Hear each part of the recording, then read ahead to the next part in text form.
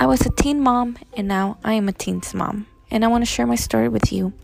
I want to talk about my past experiences, my present experiences, and all those struggles that I've had along the way. See, I was a junior in high school when I came out pregnant. Now my daughter's a junior in high school, and my son's in junior high. I am currently the only one of my high school friends and my family in their early 30s who already has teenagers. And I have to admit that though it has been very stressful, it has also been a lot of fun. And I'm just trying to raise happy, loving, successful kids.